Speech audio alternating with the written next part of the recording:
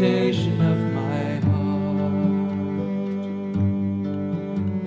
be acceptable in your sight, O Lord, my rock and my redeemer. Be acceptable in your sight. The Word of God which we consider today is recorded in St. Mark's Gospel in chapter 4, verses 26 through 29. Here we read, "And he," referring to Jesus, "said, So is the kingdom of God as if a man should cast seed into the ground, and should sleep and rise night and day, and the seed should spring up and grow, he knoweth not how.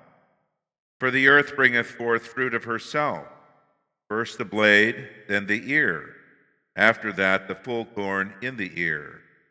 But when the fruit is brought forth, immediately he putteth in the sickle, because the harvest is come." This parable of Jesus compares the kingdom of God to a man who sows his seed and waits until the seed of itself springs up and grows, maturing until the harvest. Then the farmer puts in the sickle for the harvest. The farmer can only sow the good seed, cultivate the crop, and wait for the fruit to mature. He himself cannot make the seed grow and produce fruit. The kingdom of God is like that, in that all we as Christians can do is sow the pure word of God, not seeds of false doctrine. We cannot make the seed of God's word grow or produce fruit.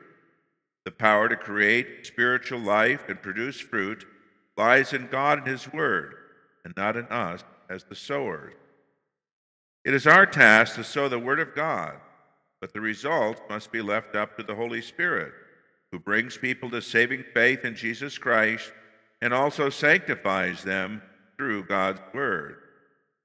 We cannot see how faith is created in the heart, nor should we expect to harvest immediately after the seed is sown. Our Lord has given us the simple task of sowing the good seed of God's word, and the rest is up to him. He causes the word to take root and grow in his own way and in his own time.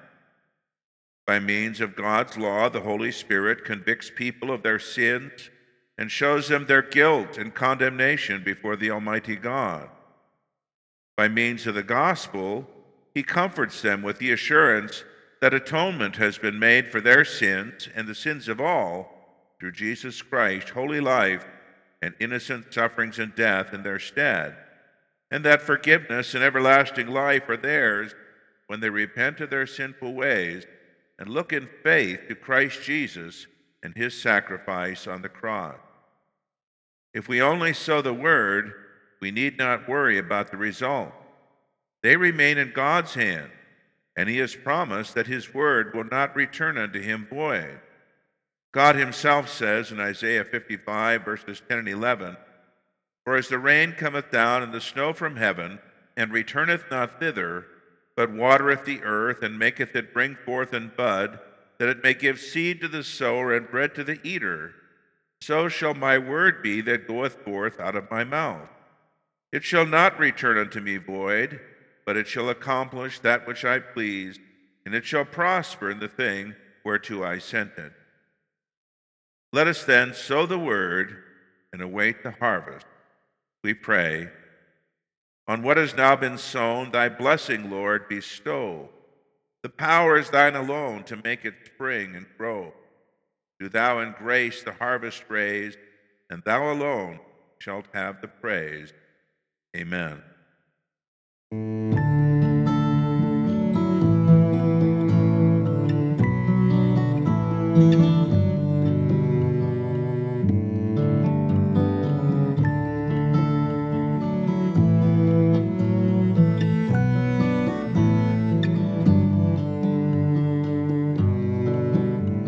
Let the words of my mouth and the meditation of my heart,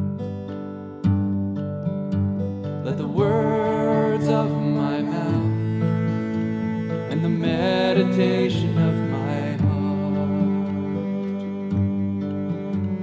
be acceptable in your sight, O Lord, my rock and my redeemer.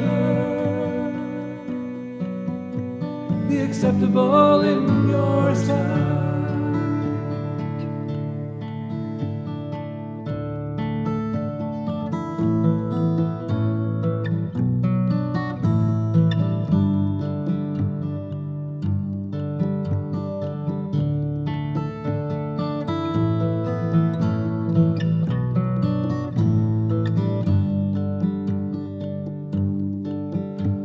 Let the words of my mouth and the meditation of my heart, let the words of my mouth and the meditation of my heart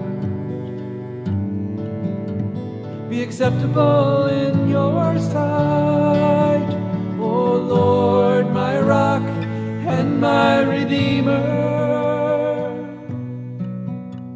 Be acceptable in your sight. Be acceptable in your sight, O Lord, my rock and my redeemer. Be acceptable in your sight.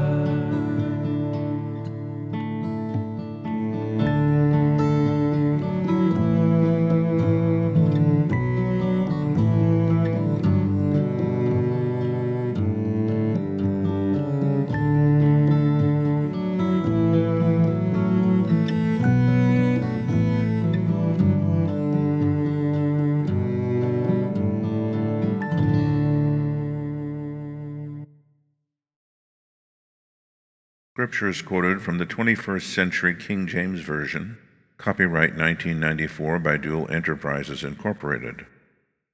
The hymn verse used as a prayer comes from John Newton's 1779 hymn, On What Has Now Been Sown, and is in the public domain.